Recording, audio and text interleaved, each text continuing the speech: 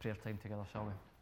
Father God, we thank you that we are found here in your house this evening. We thank you, Lord, that we can bookend our day in this way. Lord, that we can offer our praise, our worship, and our adoration to you. We thank you for these words that we've been able to sing. We thank you that Jesus Christ is enough. We thank you that your grace is enough. And we thank you, Lord, this evening for Jesus Messiah. Lord, we do pray for us now, Lord, that you would just quieten our hearts. Lord, that we'd be attentive to your Spirit, and by your Spirit, Lord, that you might teach us something new from your word this evening. We just simply thank you for this opportunity to gather and ask, Lord, that you would bless us as we do so. In Jesus' name, amen. Quick drink.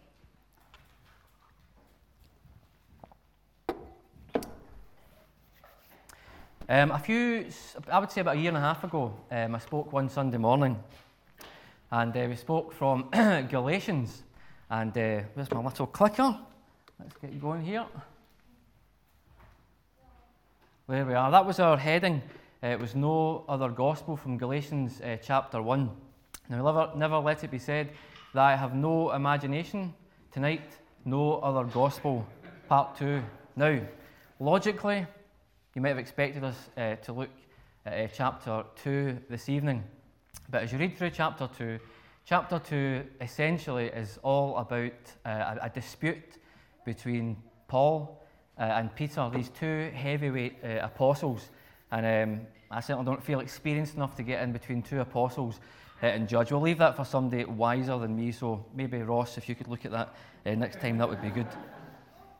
So we're going to look a little bit later on in Galatians chapter 3, but before we read it together, I thought I might just recap quickly on what we thought of in chapter 1, and then we will say something about chapter 2, because we can't ignore it completely. Now, it might prove to be a bit of an introduction for us, right? But it's useful because let's bear in mind that this letter would have been read in one go, and what we think of in chapter 1 and chapter 2 all leads us in very nicely to what we're thinking about in chapter 3 this evening. So hopefully you know where we're headed tonight, and we've got loads of time. There's quite a lot to get through, but we'll get there together. Now, you remember, maybe if you were there, you'll remember. I was there and I barely remember, but hopefully you do. This letter that Paul wrote to the churches in Galatia, there was some debate, remember, about the specific group to which Paul wrote, and we talked a little bit about this North Galatian theory and this South Galatian theory, but remember, we said what was much more important was why the letter was written. And the simple answer is that serious problems had arisen in the church. There was a new line of teaching that was taking root, teaching that was fundamentally a distorted version of the gospel. And Paul's reason for writing was to call this out and to reassert both his own authority and the authority of the one true gospel that he preached. So Paul writes in defense of the gospel. Now in chapter 1, we saw that Paul set out his authority. Paul reminded the Galatian Christians plainly that he was an apostle, that he had full authority. And his apostleship was not by human appointment or by human commission, but having met the risen Lord and been commissioned by him, his authority came directly from Jesus. And this was the very thing that these false teachers were trying to deny him. Now, of course, Paul was neither a disciple nor apostle during Christ's earthly ministry, but he had met with the risen Lord and been commissioned by him. And the fact that Paul was apart from the original disciples or apostles was being used by the false teachers to claim that he was not a true apostle. But Paul was careful to point out that he had been made an apostle by Jesus just as much as had the original 12. In other words, as their spiritual father, as the founder of the churches in Galatia, and as an apostle commissioned by Jesus, they needed to pay attention to what he was about to say as he confronted these false teachers and their false gospel. And Paul deals with a serious challenge being made of the gospel by restating the message of the gospel clearly and plainly for them. Great words. Do you remember if we look back in verses 3 to 5 of chapter 1? Grace and peace to you from God our Father and the Lord Jesus Christ, who gave himself for our sins to rescue us from the present evil age, according to the will of our God and Father. To him be glory forever and ever.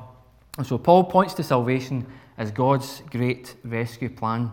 The purpose of Christ's death was both to bring us forgiveness and that having been forgiven, we should live a new life, all according to God's plan and purposes.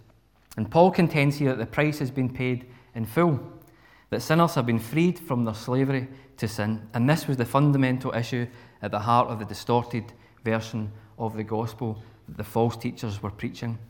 These false teachers wanted to lead people away from the freedom that grace brought back into slavery to the law again. And we'll return to that when we come to chapter 3. Despite the Galatians having received the gospel of grace, they were turning away to this distorted gospel. And it was a gospel that didn't deny that you must believe in Jesus for salvation, but one that had also become a gospel of works, such that by obedience to the law, you finished the work that Jesus had started. And Paul is astounded that the Galatian Christians are turning away from the true gospel. And as I say, he has much more to say about that in chapter 3, as we'll see in a few moments. So Paul calls out these false teachers with some pretty serious words. Go and remind yourself afterwards of what Paul had to say to them about them being under God's curse and being devoted to destruction. We thought about the spiritual judgment that Paul called upon his adversaries, compelled to do so because the heart of the gospel was at stake. Chapter 2. The second half of chapter 1 takes us into chapter 2, and that all relates Paul's personal account of the gospel. We mentioned some of this last time, the fact that the early apostles were unique in their experience of Jesus, in their commission by Christ's authority, and in their inspiration by Christ's Spirit. And if we would bow to his authority, we must also bow to the authority of the teaching of the apostles. Now, the first part of chapter 2, very straightforward. Paul describes his trip to Jerusalem to meet with the other apostles. Paul describes the reason for his trip. You can read that there. It was in response to a revelation, simply that God had told him to go. And we read that Paul goes with respected others. He goes with Barnabas and Titus. Now, he doesn't go to seek the approval of the apostles, but to ensure that his message was not being undermined. If you look at verses 9 and 10 of chapter 2, we have a nice wee summary of what happened. It said, James, Peter, and John, those esteemed as pillars, gave me and Barnabas the right hand of fellowship when they recognized the grace given to me. They agreed that we should go to the Gentiles and they to the Jews. All they asked was that we should continue to remember the poor, the very thing I had been eager to do all along. So the message that Paul was preaching to the Gentiles, the non-Jews, was the same message being preached to the Jews by the other apostles. So they were entrusted to spread the gospel to these two distinct groups, but it was the same common gospel. This was not being disputed. They agreed on the sufficiency of Jesus Christ. Jesus was enough. So far, so good. And it would be much easier if we then just jumped straight to chapter 3. But the text doesn't, and so we shouldn't either. What follows in the second half of chapter 2 is a clash of the titans between Peter and Paul when Peter later comes to Antioch. We read of apostles disagreeing. Surely not. But worse still, it's not even a disagreement behind closed doors, round a table perhaps, such as at a deacon's meeting at the manse. But Paul calls Peter out publicly. Two men, Christian giants, men of God, men of faith, both knew what it was to be forgiven through Jesus and to have received the Holy Spirit. Both apostles, specially called and commissioned with authority from God. And yet, despite the agreement the apostles had in Jerusalem, here Paul opposes Peter in public. And if you look at verse 11, Paul says that he opposes Peter to his face because he was clearly in the wrong. Hashtag awkward. So when Peter first arrived in Antioch, he was quite happy to eat with non-Jews. Peter, a Jewish Christian, enjoyed the fellowship and company of the non-Jewish Christians in Antioch. He didn't consider himself in any way defiled or contaminated as once he would have done. It would seem that upon arrival of a strict group of Christians, probably from Jerusalem, Jewish in origin, that Peter began to separate himself from these Gentile Christians that he had previously been happy to eat with. And this would have been in keeping with the strict teaching of this group, as it would have been proper for circumcised Jews to sit at the table with these uncircumcised Gentile believers. Now, are we really to believe that Peter had been converted to this way of thinking, that he has somehow taken a step back into legalism? Well, it simply cannot be the case. We know from the vision that God gave to Peter not to call unclean what God himself had cleansed, a vision that God had given him 3 times to ensure that he got the point, by the way, that Peter could not have been so easily persuaded by this group. Remember in the sermon that Peter himself preached to the household of Cornelius, prompted to go there on account of that vision, Peter said, "Truly I perceive that God shows no partiality." And when the Holy Spirit fell upon the Gentiles who believed, Peter agreed that they must receive Christian baptism and be welcomed into the Christian church. So, why then would Peter seemingly give in to this behaviour? Well, according to Paul, it was out of fear of this group. And let's remember that Peter does have some previous here, denying Jesus to a servant girl out of fear. Now, it's important to note that Paul does not suggest that Peter was preaching a false gospel. This is not heresy in the same way that Paul was accusing the false teachers of, but he does charge Peter with hypocrisy. According to Paul, Peter was play acting insincerely and not from personal conviction. Paul was saying that in effect, Peter was implying by his actions that was a level of real Christian or super Christian where Jewish requirements were still bound up in the Christian faith. And Paul's concern was that Peter, by his actions, was quite literally not practicing what he preached. Here's what John Stott writes in his commentary on Galatians. He says, "This is important. If Paul had not taken his stand against Peter that day, either the whole Christian church would have drifted into a Jewish backwater and stagnated, or there would have been a permanent rift between Gentile and Jewish Christendom. One Lord, but 2 Lord's tables."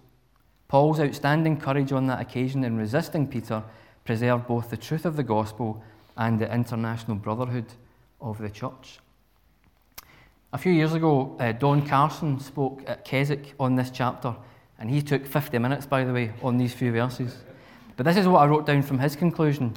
He said, "When the heart of the gospel is at stake, nothing is more important, not even apostolic unity. Unity in the Bible is not an absolute good. Truth is an absolute good, but unity is a relative good. It depends on the situation." Well, let us be people who are utterly convinced of the true gospel, both to believe and behave in a way that says Jesus is enough. Let's be people whose words match up with our actions. Now, maybe one other application to add there. We might also note that perhaps there'll be times where you and I need to call one another out on matters where our lives do not match up to what we say, or where we can see that someone's actions might unintentionally lead others astray. We can even take comfort that the apostles didn't always get it right. But if we are truly faithful to the gospel, to Scripture, we won't dwell on issues or debates nearly as much as dwelling on Jesus, to praise him and to reflect on his love. And not because we've got our doctrine all sorted out, but because he died for us. Okay, possibly the longest ever introduction, but useful to have all of that in our mind as we turn now to chapter 3. We're going to consider the words that Paul had to say to the Galatian churches next. Now, these words come right on the back of Paul vigorously defending his authority, dealing with the false teachers, presenting the true gospel from his own experience, and now with the Galatians in the palm of his hand, he hits them hard again. So, if you have your Bibles or your tablets, then let's read the first 14 verses together of Galatians chapter 3.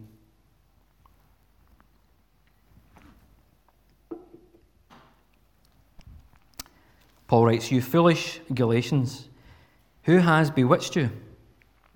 Before your very eyes, Jesus Christ was clearly portrayed as crucified.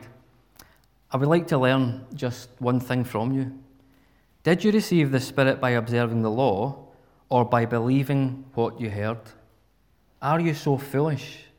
After beginning with the Spirit, are you now trying to attain your goal by human effort? Have you suffered so much for nothing, if it really was for nothing? Does God give you his Spirit and work miracles among you because you observe the law or because you believe what you heard? Consider Abraham.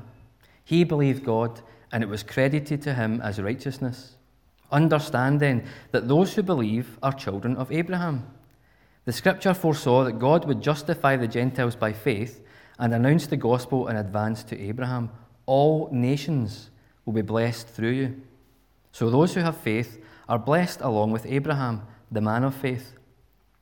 All who rely on observing the law are under a curse, for it is written, "Cursed is everyone who does not continue to do everything written in the book of the law." Clearly, no one is justified before God by the law, because the righteous will live by faith. The law is not based on faith. On the contrary, the man who does these things will live by them. Christ redeemed us from the curse of the law by becoming a curse for us. For it is written, "Cursed is everyone who is hung on a tree."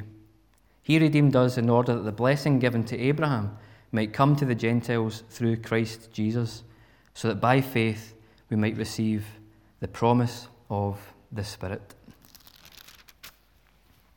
Now, at the risk of alienating our younger ones in the audience, most folks of a certain vintage will be familiar with this character. Fans of Dad's Army will recognise the character Private Pike, played by Ian Lavender. Too young to be called into active service, left instead to serve in the Home Guard in the Wilmington-on-Sea platoon under the expert leadership of the long-suffering Captain Mannering. Now, whenever you see that face, what's the phrase that runs through your mind? You stupid boy. You stupid boy. Normally made some mistake or was naive or some sort of childish sense of humour. And it was always targeted by Captain Mannering. And it's a similar, statement that Paul makes to the Galatians here. He says, "You fools, can you really be so spiritually dull? Who has bewitched you?" he says in verse 1.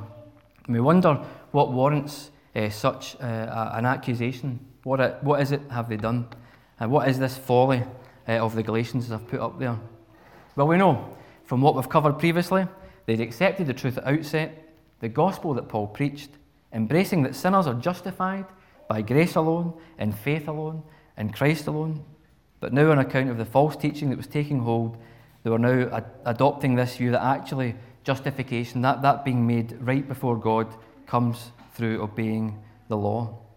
And Paul explains clearly that this is a contradiction of the gospel. Paul reminds them that before their eyes, Jesus was publicly crucified.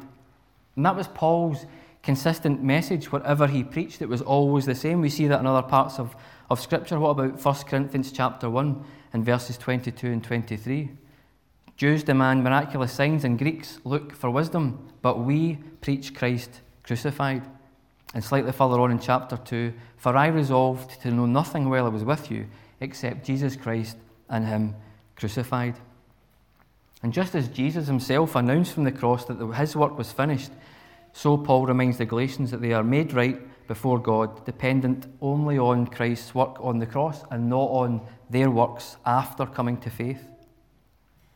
In this way, the only thing the Galatians were to do was to receive the good news by faith. They'd heard the truth, they'd believed it, and as a result were born into the family of God. And if you want to jump back just a few verses to the end of chapter 2 and look at that last verse there, in verse 21, Paul says, "I do not set aside the grace of God, for if righteousness could be gained through the law, then Christ died for nothing." In other words, to add good works to the work of Christ was an offence to his finished work. And so Paul goes on to present two arguments to back up his defence of the gospel to the Galatians. Firstly, from their own spiritual experience, and secondly, from Scripture. And we'll just get to that one as we get the right page.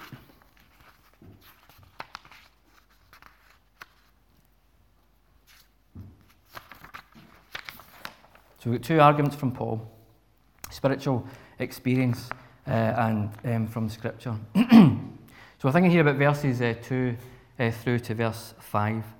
Paul reminds them that they had truly experienced a meeting with God. Look at verse 2. Paul asks them how they received the Holy Spirit. He says, did you receive the Spirit by observing the law or by believing what you heard? Did they receive the Spirit by works or by faith? And the answer is clear. It was by believing. It was by faith. The Spirit came into their lives because they trusted in Jesus. Their Christian life began with the Spirit, as Paul puts it in verse 3 here. Now, it's important that we understand the work of the Spirit in our salvation and in our Christian living. The Holy Spirit convicts, doesn't he? Convicting the sinner of their need of a Saviour. And when the sinner yields to the Spirit and trusts Jesus, then the sinner is then born of the Spirit and receives new life. Remember when we revelled in the riches of Ephesians chapter 1, verses that are just brilliant to keep coming back to. Let me read verses 13 and 14 from Ephesians 1. We read, and you also were included in Christ when you heard the word of truth, the gospel of your salvation.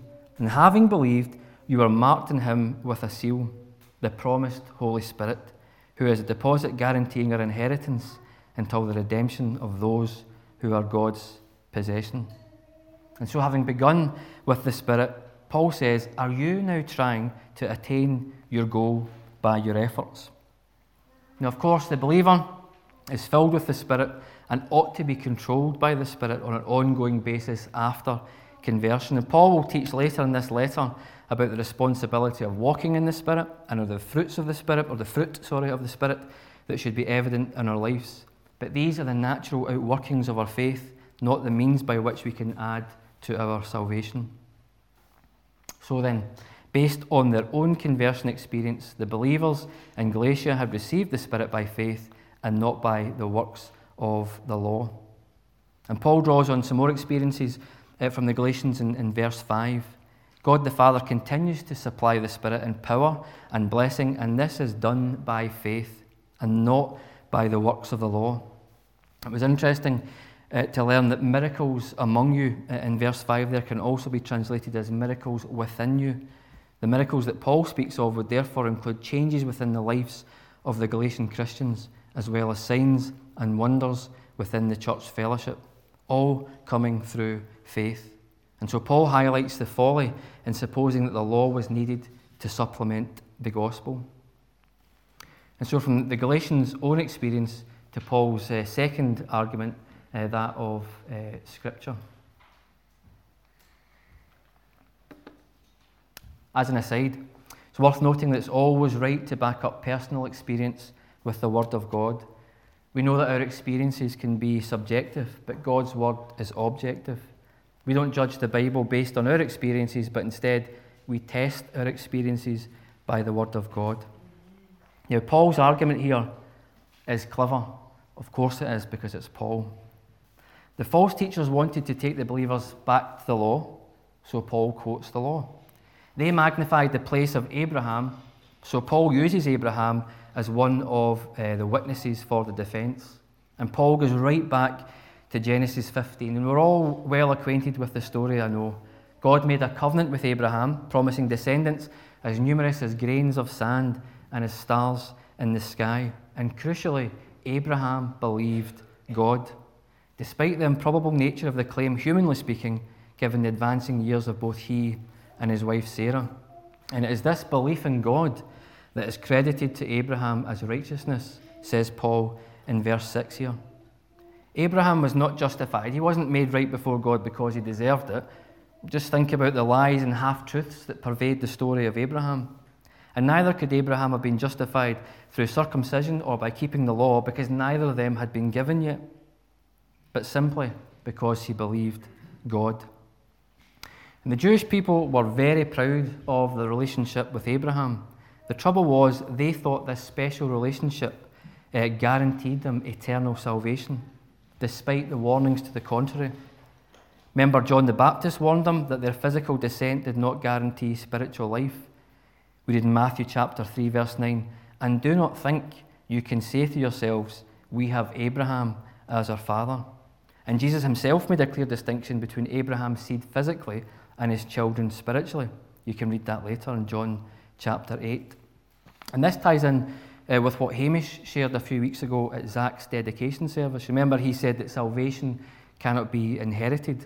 You might have heard it said before that God has no grandchildren. Instead, as Paul sets out in verses 7 to 9, it's those that believe that are Abraham's children. The means by which the non-Jews, we read all nations from God's promise, remember, would be saved is faith. The Galatians were already children through faith, and there was no need to be a son or a daughter through circumcision, as was being promoted by the false teachers.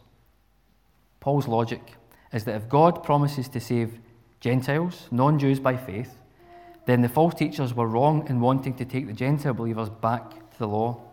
All those who are of faith are blessed with believing Abraham, as we read in verse 9. And Paul reckons that the Galatians should have spotted this false doctrine. They should have known through their own spiritual experience and from Scripture. And Paul isn't quite finished just yet. Having defended the gospel from the Galatians' own experience and from Scripture, he has some further words to add to anyone who's still holding on to the law as a means of salvation. Let's look at verses 10 to 14 in conclusion, which in essence really sums up all that we've been thinking about as we see works versus faith. And Paul firstly talks about how we cannot be made right with God through our own efforts or works. And Paul quotes Deuteronomy chapter 27, which happened just to be in today's scripture app reading, here in verse 10. It's a solemn curse is pronounced on all those who fail to keep all of the commandments. Or as James says in his letter in chapter 2, he says, "For whoever keeps the whole law and yet stumbles at just one point is guilty of breaking all of it." I mentioned the scripture app, and if you've been working through that, or indeed any reading plan that takes you from the Old Testament, it's one of those frustrations that you read that God's people just never seem to learn. They keep failing, they keep breaking the law. And since none of us can keep the law, every part of it, then we are likewise condemned. It was true of God's covenant people, and it's true of us. Nobody could ever live by the law, and it's this way that we see the law serves to show our guilt before God. Paul's own experience, as well as the history of Israel, proved that works righteousness can never save the sinner. Only faith righteousness can do that. Just think on some of the rebukes that Jesus had for the Pharisees who were experts at keeping the law. And having broken the law, which all of us except Jesus have done, we are under the curse of the law. So while he who does them shall live by them is true in verse 12, which is a direct quote from Leviticus, none have been able to, except for Jesus. And that's why Paul concludes in verse 11, clearly, no one is justified before God by the law. And this is what Warren Wiersbe writes in his commentary on Galatians. He says the Judaizers, these false teachers, wanted to seduce the Galatians into a religion of legal works, while Paul wanted them to enjoy a relationship of love and life by faith in Christ. For the Christian to abandon faith and grace for law and works is to lose everything exciting that the Christian can experience in his daily fellowship with the Lord. The law cannot justify the sinner, neither can it give him righteousness. The law cannot give the gift of the Spirit, nor can it guarantee that spiritual inheritance that belongs to God's children. The law cannot give life, and the law cannot give liberty. So why then go back into the law? So if justification cannot come through works, spoiler alert, then it must come through faith.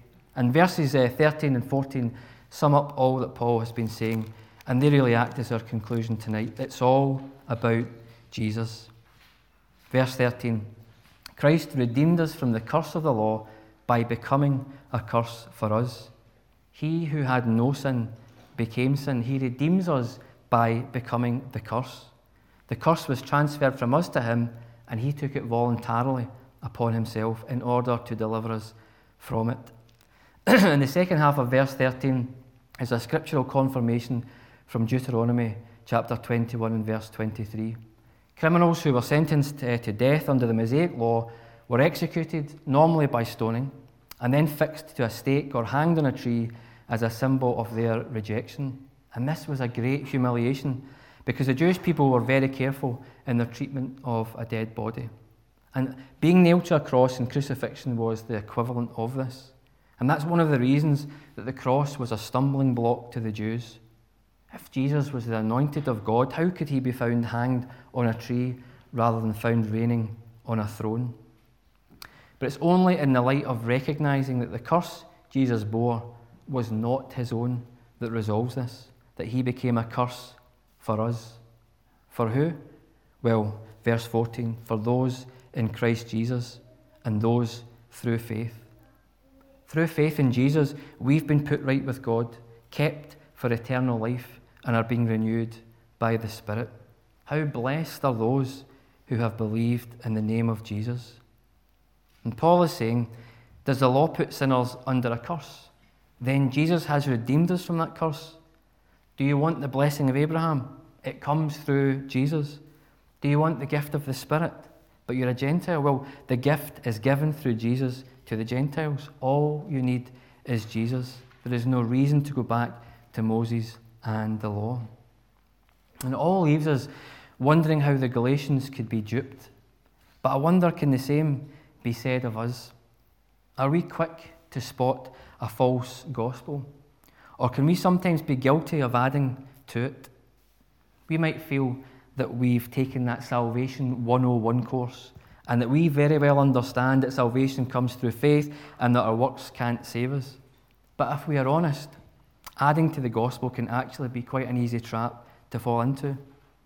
We might not be obviously promoting something different to the gospel of Jesus, but do we subtly imply that we actually hold to a works-based salvation by some of our actions? It's somehow built into us, I think, to boast about our works. Somehow we feel that need to measure ourselves against others, and the law or obedience affords us that opportunity. But the true believer measures himself not against other Christians, but with Christ. And so the challenge for us tonight is obvious, I think. Should there be anyone who has not yet responded to the good news of Jesus, then know that the only thing you need to do, like the Galatian believers at the start, is simply to respond in faith, believe the truth, and be born into the family of God. And for those of us who have responded in faith, be thankful for your salvation, but let's not fall into that subtle trap of supposing that we can somehow make ourselves more acceptable to God. The old law covenant says do and live, but the new grace covenant says believe and live. We trust in the finished work of Jesus, and humbly at the cross we cast ourselves on him, he who bore our curse, and seek his mercy. It's funny, one of the questions that Hamish asked us in that quiz this morning was what was it? How many people do you need in a room to ensure you've got a better than 50-50 chance of having somebody with the same birthday? And the answer is 23, and I know the answer. And I was trying to explain to the boys how it works by some mathematical equations. But there's one equation that we've looked at before that's so much more important, that sums everything up we've been thinking about. Jesus plus nothing equals everything.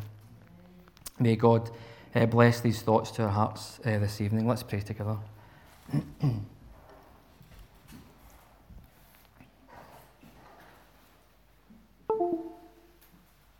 Father God, we come into your presence through the work that Jesus has done on our behalf. Lord, we thank you that through his death, Lord, that he took that curse that was ours upon himself, and Lord, that he has made us right in your sight. And Lord, as your children, we thank you that we have responded in faith through the prompting of your Spirit. Lord, bless these thoughts to us. We ask, Lord, that you would help us to live in the light of them. Lord, that our actions would be consistent with what we say. And Lord, that we would point others to that true gospel. And simply tonight, Lord, we thank you for Jesus. And we pray all these things in and through his name. Amen.